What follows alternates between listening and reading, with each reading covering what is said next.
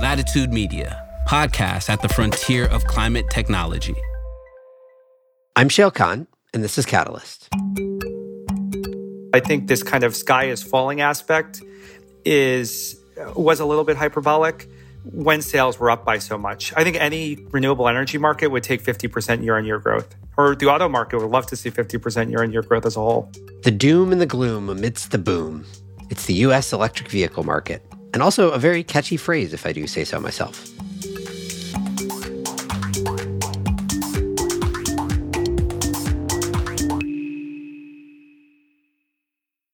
Catalyst is brought to you by Antenna Group, the trusted storyteller and growth engine for climate tech companies disrupting the status quo. If you're a startup, investor, or enterprise that's creating positive change, Antenna Group's team of industry insiders and award-winning PR, marketing, and public affairs professionals are ready to help tell your story and drive business results.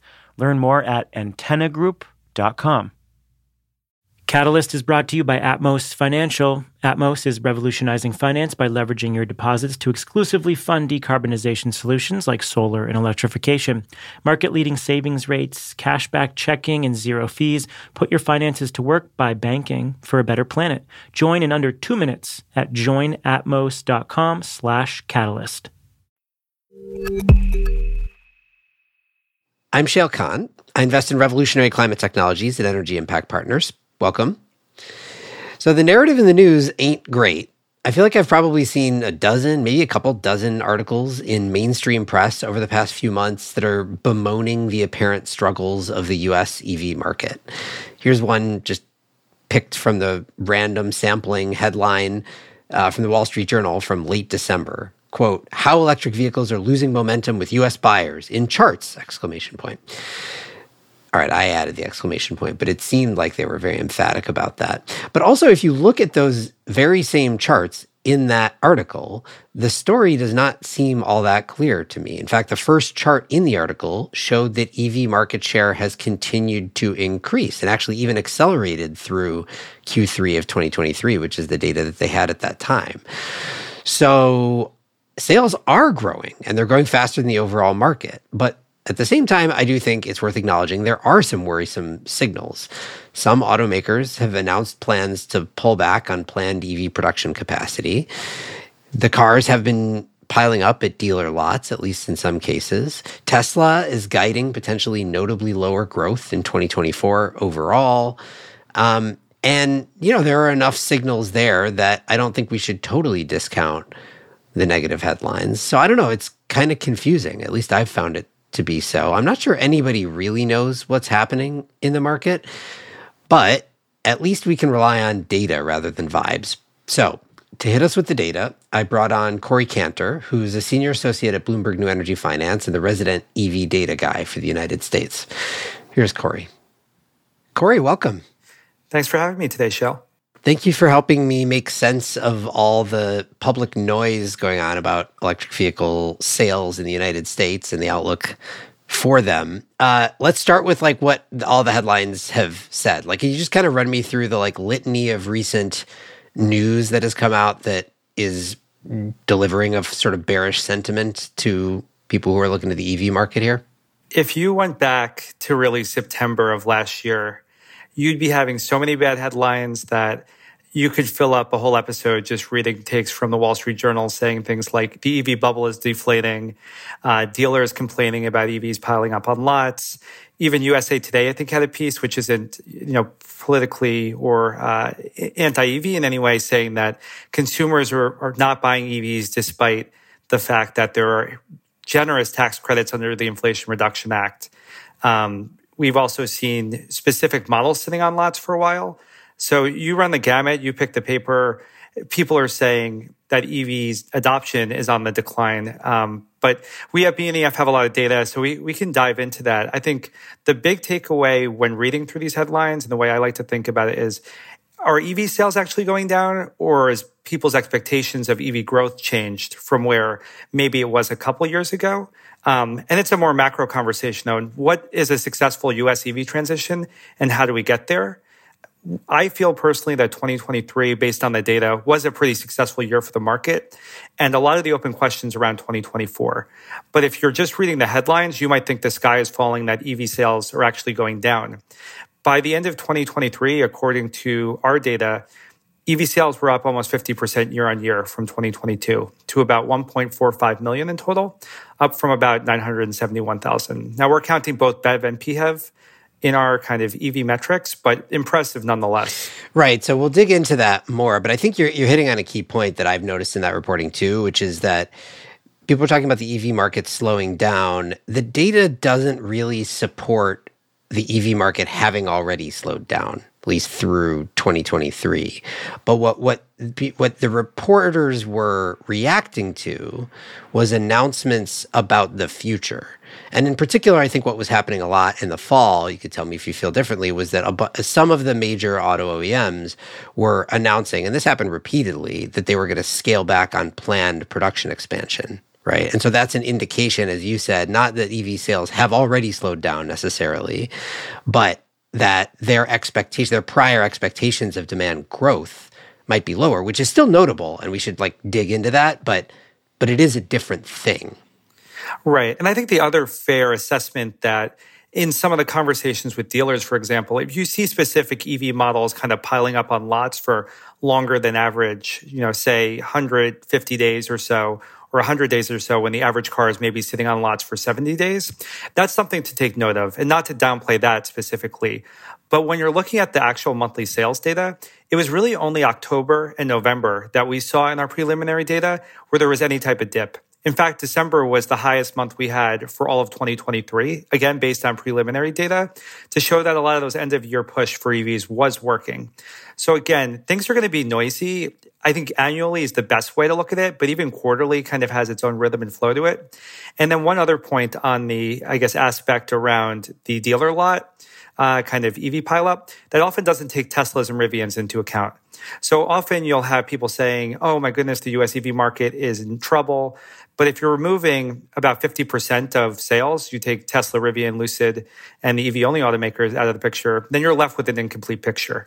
Some of it wasn't bad intent, but I think this kind of sky is falling aspect was a little bit hyperbolic when sales were up by so much. I think any renewable energy market would take 50% year-on-year growth, or the auto market would love to see 50% year-on-year growth as a whole.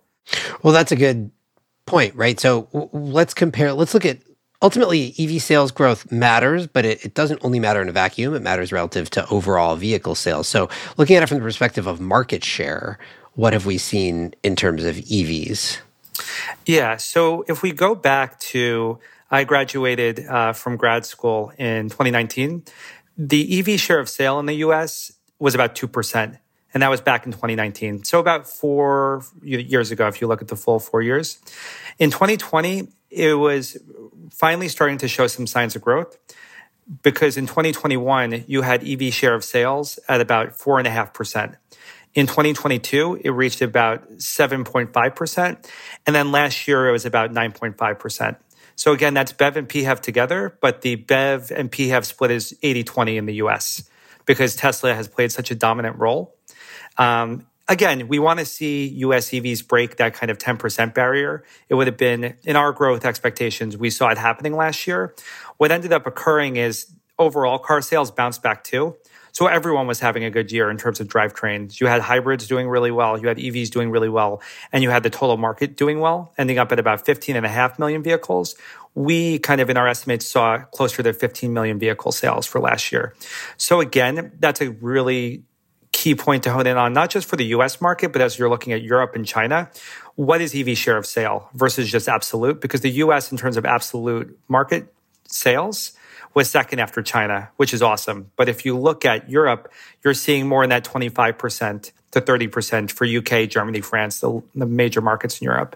Okay, so everything was up in terms of auto sales last year, but EVs gained share still, right? You said right. From 7.5 to 9 point something. So, yeah. EVs still growing faster than the overall market. So I guess, I still want to tease out this, what has happened versus what seems like it will happen. Like who, first of all, which automakers have been saying that they're going to pull back on production plans. And what are we supposed to make of that? And I think this is where we get into the interesting story, not only for what happened last year, but as you're looking into 2024 market share and 25 and 26. I mean, you can't talk about cars in America without talking about the big three, General Motors, Ford, and Stellantis. And really, they had mediocre years last year, right? So let's take Ford, for example. In 2022, they had around 60,000 EV sales. Pretty solid, but nothing to write home about when Tesla alone for the Model 3 and Model Y was selling somewhere in the 300,000 range in 2022.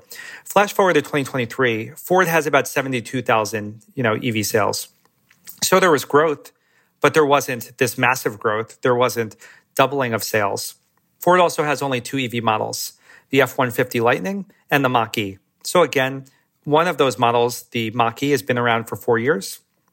And the Lightning, we're going to get into, I'm sure, all of the pickup challenges that EVs are facing in that segment in particular. But again, not huge growth. Stepping over to GM, I think an even more complicated and potentially more problematic situation there. So GM has been ramping up its battery platform, Ultium, over the past couple of years. So that includes opening new facilities and partnerships with LG. And really, this new platform hasn't taken off yet in terms of the vehicles that are being produced with batteries from Ultium. The first new gen EV on the Ultium platform was the Hummer EV, but the first mass market one was essentially the Cadillac Lyriq. Meanwhile, GM was selling a lot of Chevy Bolts and Bolt EUVs, which used the previous battery platform, which was a far more, I'd say, archaic battery technology, but still gets the job done. And a lot of people really like the Chevy Bolt. GM sales overall was about 76,000 units, so actually beating out Ford by a little bit, but around 80% of those vehicle sales were the Chevy Bolt, and only about 20% or so was the Cadillac Lyriq, the Hummer EV, a couple of Chevy Silverados, and a handful of Blazers. GM also had a bunch of software problems with their Blazers, which was their kind of hyped next big vehicle, and they put a stop sale on the Blazer at the end of 2023. So big takeaway, though, is that the Bolt was doing awesome, but then GM had planned to and successfully ended production on it, that kind of previous generation of the Bolt. So as we head into 2023, their most popular EV is off the market, and now they have to ramp up this battery, manufacturing process even faster. And there's no sign that they have figured it out yet. We'll see what the next investor call brings. But if you look at just GM and Ford alone, you've got Ford with 2 models, one of which is 4 years old and isn't really compelling people to jump on it. The other, the Lightning, which is kind of facing its own challenges on pricing and segment. And then on the GM side, they're not even producing EVs at a high volume for the ones that they're still producing. 2 big problems there. And then finally, Stellantis, they have a very successful plug-in hybrid, the Jeep Wrangler PHEV, that honestly has flown off the lots left and right and done really, really well for a plug-in hybrid. But they haven't released a fully electric vehicle until later this year. And again, it's not out yet. And they could go through the same challenges as GM and Ford. So I think when you're reading reports, and thinking about the U.S. market, you want to see Ford, GM, and Stellantis doing better, but we're just not there yet. None of them has really pulled into the same kind of space, or even half or a quarter of the space that Tesla occupies in terms of competency on their kind of scale up of EVs.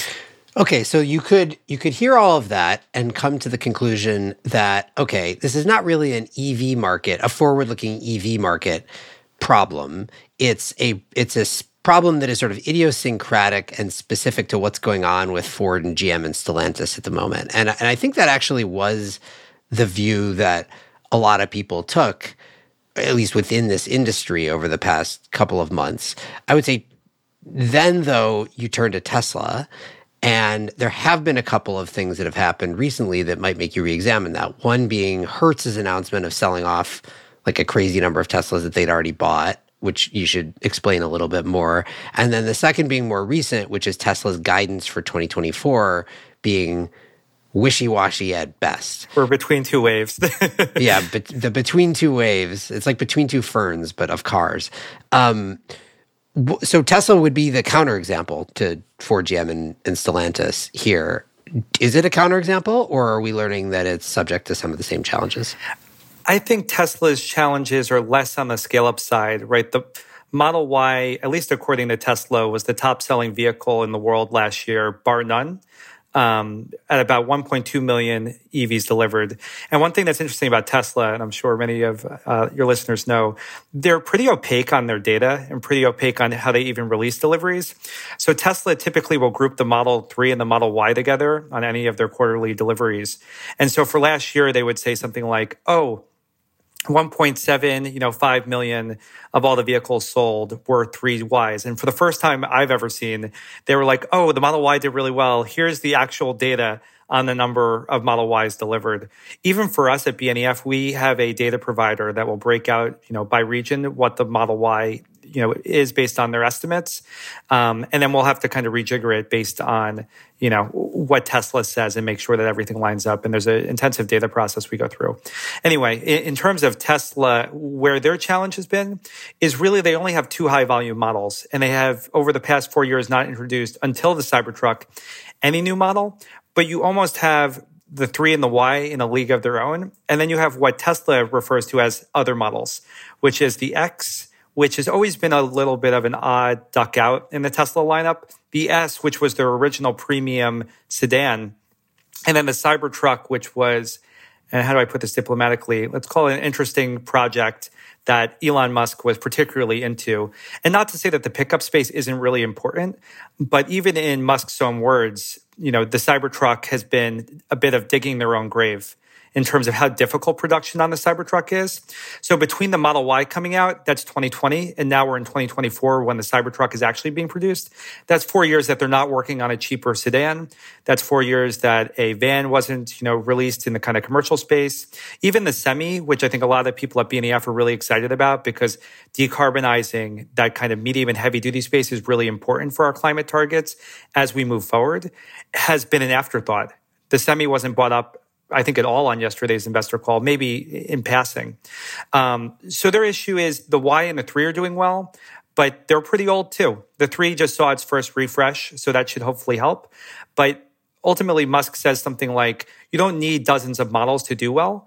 But if you look at BYD, which is doing really, really, really, really well, and I always like to bring them up because we're talking about the US market, but we are in a global auto market.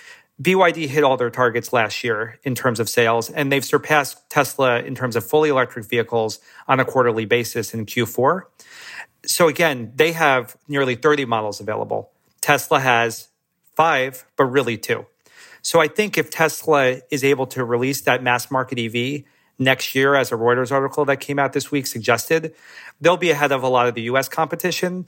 But with Tesla, timelines have always been moving. And even Musk said that he tries to be optimistic, but these things tend to be pushed back. That car is going to be really important. They have to get that right.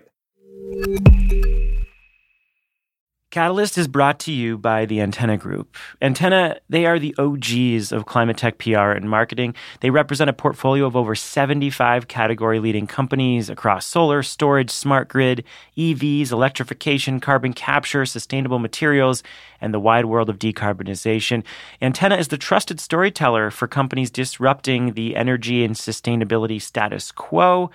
If you're a startup, investor, enterprise, or innovation ecosystem that's creating positive change, Antenna Group is ready to power your impact, and you can visit antennagroup.com to learn more.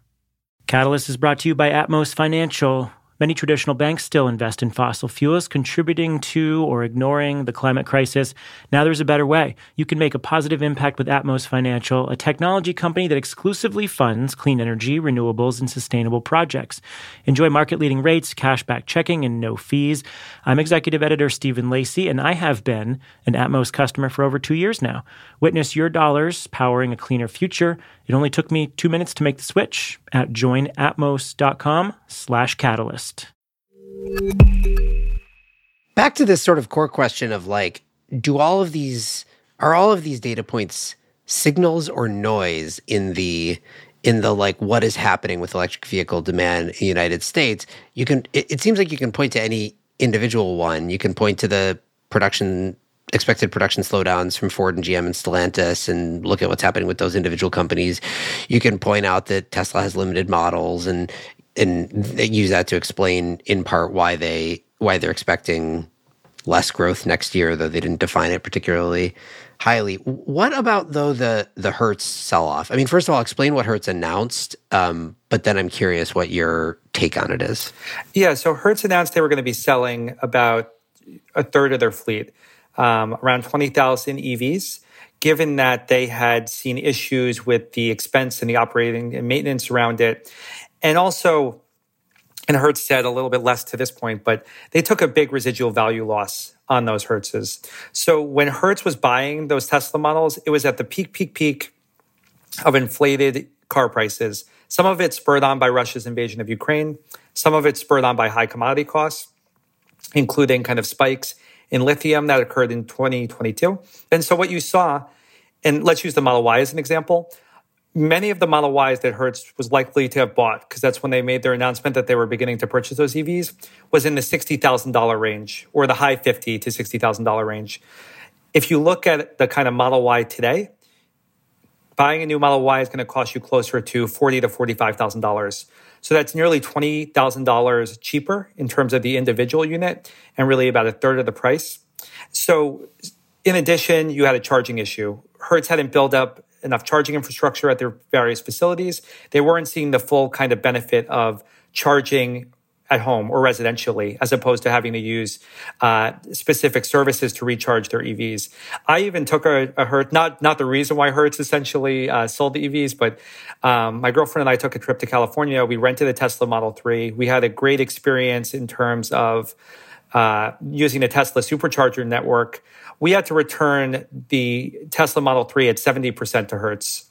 And I'm a savvy, EV analyst who understands how much charge you use. But if you're the normal consumer, there's also an element of 70%. If you don't have a charger right there and you're traveling any bit of distance, you're probably losing 20% regardless, because you have to travel on the highway, and that's less regenerative braking than your kind of city driving, especially in a place like California. So to answer your question, I think it was a couple of factors that put Hertz in that position.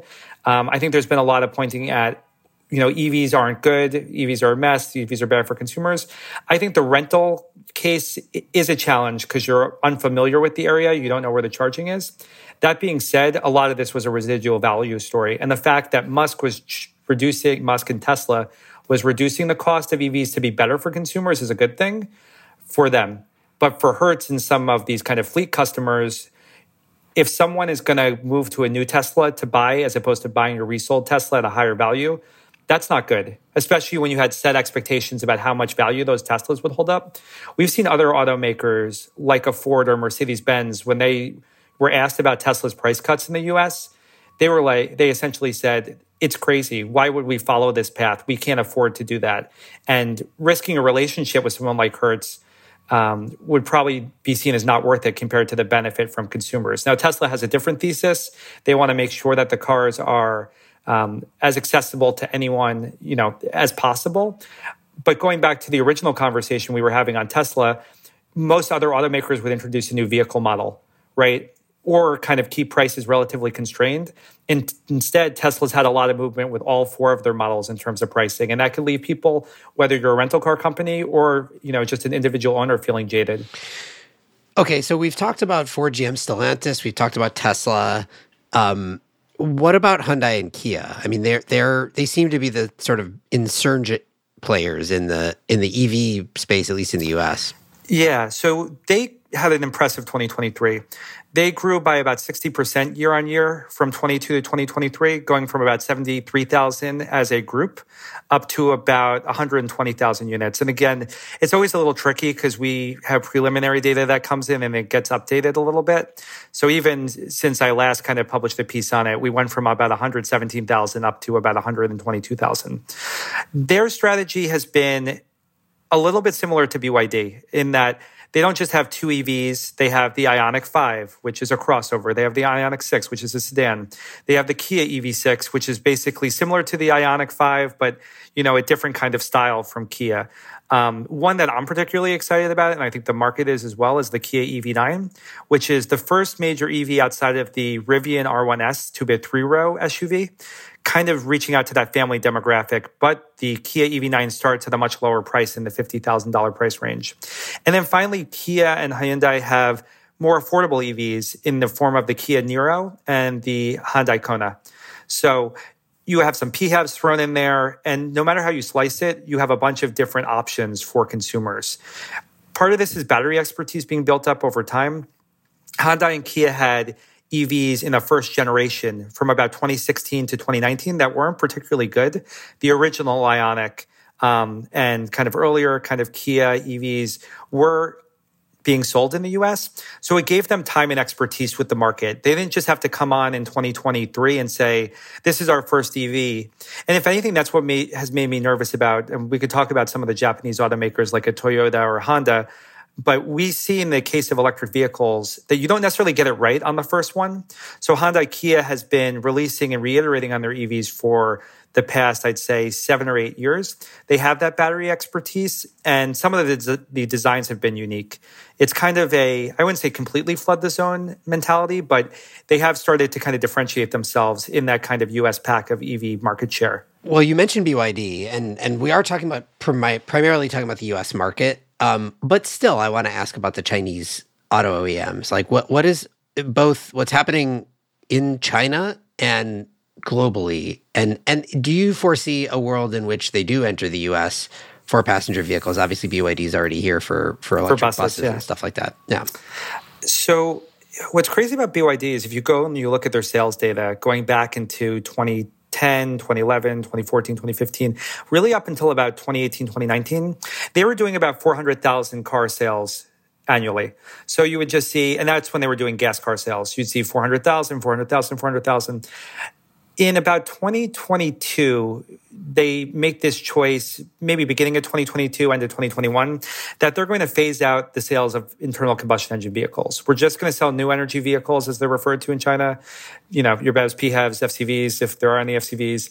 And BYD suddenly starts to see this kind of explosion in EV production. They go from about 400,000 units to about 1.6 million units in 2022. And then last year, they hit 3 million units in 2023.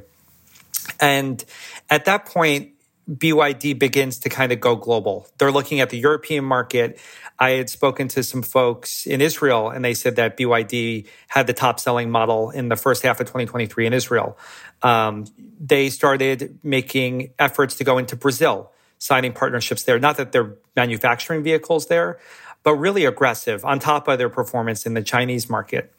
And so they kind of went for it. You know, as we were just talking about with Hyundai Kia, there's an element of how serious are you about the EV transition to where you might have to absorb a little bit of pain in terms of a single year of sales or even a couple years.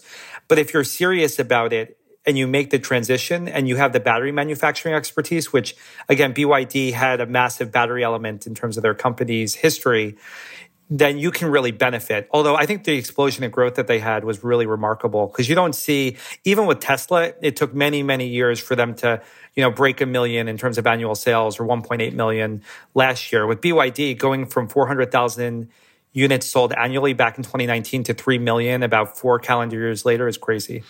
Do you foresee them entering the U.S. market in the passenger world? So they have expressed a lot of frustration with the IRA. And the fact that there is the FIAC provision and the fact that they can't get subsidies and even some of the grant programs that have been passed through the infrastructure law being really tough on even their Chinese, their bus business. They're going to Mexico right now. And I think they're keeping an eye on the U.S. market given its size. I think if other automakers don't get it together by 26, it becomes very attractive to move in here. One Chinese company I think that they could emulate is actually a Swedish badge in the form of Volvo. So Volvo and Polestar are already here, and they're subsidiaries of Geely. I think that's the first major Chinese automaker releasing EVs in the U.S. But I think if BYD sees Volvo doing well and the big three not, it becomes a pretty open market for them to come in. And that goes back to the earlier conversation around what is Tesla doing on this kind of fourth quarter investor call on their mass market EV. Part of BYD's appeal is that they're able to release cheaper vehicles. They're not necessarily seen, even though they're very nice EVs, as this kind of premium that Tesla has. So if Tesla is successful and gets that mass market car there, maybe the US market becomes less attractive. But they're keeping an eye on it. And they've constantly been frustrated with how the IRA has been set up because I think in a perfect world with no kind of tariffs of around 20% 7% on Chinese cars. And IRA access, they would already be here. But given these kind of hurdles, they are not. And I don't think they've made any plans to come here yet. All right. So stepping back on all of this, then, like, here's a simple way to put it. So the EV sales in the United States grew, you said, around 50% in 2023. What is your expectation for 2024, 2025? Like, what do we think is going to happen here? So we just released our year ahead at the end of December, and we see about 32% growth. So you can say in some respect that the critics are correct in that there will be a sales slowdown this year. But part of it is for the reasons that we've been talking about, right? So when you start to see automakers changing their near-term views, whether it's production plans or model delays, you have to take that into account.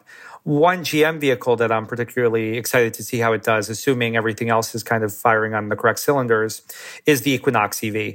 That EV was supposed to come out in 2023. It's been delayed to probably the middle of this year. And given everything else going on with the Blazer and the Silverado, we don't know exactly when it's going to ship. But that has an impact on our kind of sales expectations. And then when you take into the fact that Tesla is not going to grow necessarily by too much, you really are relying on the improvements of Rivian, Hyundai, Kia, Volvo to power the U.S. market, and then Tesla to kind of stabilize. So for that reason, we have a 32% kind of base case for this year. I think Cox Automotive has released their year ahead, and that's about 35% year-on-year growth. So neither of these are kind of end-of-world EVs falling off. But again, it's a slowdown from 50%. Ultimately, as your base gets higher, you should expect growth to slow.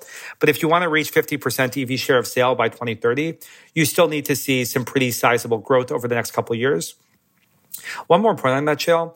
We have price volume maps at BNEF, and I can't reiterate enough the fact that when you get those EVs below $35,000 or in the $36,000 or less range, you're unlocking about half of the U.S. new passenger car sales market.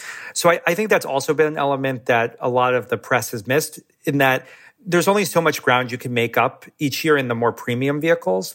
And we haven't even mentioned charging yet. And that is a real problem here for the US market compared to Europe or China. But just in terms of the pricing, right? If you're pricing a Ford F-150 Lightning in the $50,000, $60,000 range, the market gets smaller and smaller the higher up you get. And so even folks like Rivian, what I've been trying to watch is, can they get that R1S, which is selling really well at $70,000 in terms of starting costs, down to $60,000? Because then you're just unlocking more of the market. And so if Tesla is able to release a model that's in the low 30s or the high 20s, you're unlocking almost that 50%. 7 million in annual sales, assuming 14 million is the kind of, honestly, the US market fluctuates between 14 to 16 million sales annually. And post-pandemic, things have been a little bit wonky. But no matter how you slice it, 50% of consumers are pretty much left out each year, given current prices. You mentioned charging. Do we have evidence that limited availability of charging is a factor in holding back EV demand growth here? Can we draw that correlation? Yeah. So Cox Automotive released this study in the middle of last year, surveying buyers and across the kind of overall auto market. And the two top concerns for EVs, one was upfront cost, which we've talked a bit about today. And then second was charging. And it was about, I believe, 39% of those surveyed had issues with public charging. That might have been the 2021 number, but still in the 30% either way for 2022. One kind of aspect of public charging that's been so frustrating to watch from the data perspective is just how slow U.S. public charging connector installations have been. So in 2022, about 41,000 public charging connectors were installed. And last year, it was closer to 27,000 new net public charging connectors were installed. If you look at China, they do about 800,000 last year. They've been doing in the hundreds of thousands for the past couple of years. And if you look at the infrastructure law with the $5 billion as a part of the NEVI program, according to our charging infrastructure team, only 4% of those funds have been awarded to charging infrastructure operators. And awarded doesn't mean built. Awarded means you've selected EVgo or Tesla or whoever to actually go out and build on a site. That has to be a lot higher. Now, the good news is if only 4% has been awarded, that leaves 96% up in the air to be utilized. but you're not addressing consumers' two big concerns. And so when I'm speaking to people, both BNEF clients or, in the kind of EV thought leadership space, there's a lot of people who feel like automakers are going to get there on pricing, but on charging, there's still the same kind of concerns and still the same frustration. You see charging stories around Chicago last week and the fact that people were not having enough chargers or there were issues charging in the cold. And what I always like to remind people of is that in Norway, 90% of EV sales are electric, and Norway is quite cold. So there are other countries that have figured this out. But whether it's charging or scale up of battery manufacturing, we have a long way to go here. I think there's reason to feel optimistic and reason to not just listen to the noise of the headlines. But at the same time, there's a lot of work to do. And the automakers and the battery manufacturing folks and the charging operators that are successful in the next couple of years really could carve out major market share for the rest of the decade. All right, Corey, thank you for helping me walk through all this noise, finding the signal and reading the noise. Thanks, Shale. Really appreciate your time. Corey Cantor is an analyst at Bloomberg NEF focused on EVs. This show is a production of Latitude Media. You can head over to latitudemedia.com for links to today's topics. Latitude is supported by Prelude Ventures. Prelude backs visionaries accelerating climate innovation that will reshape the global economy for the betterment of people and planet. Learn more at preludeventures.com. This episode was produced by Daniel Waldorf. Mixing by Roy Campanella and Sean Marquand. Theme song by Sean Marquand. I'm Shale Khan, and this is Catalyst.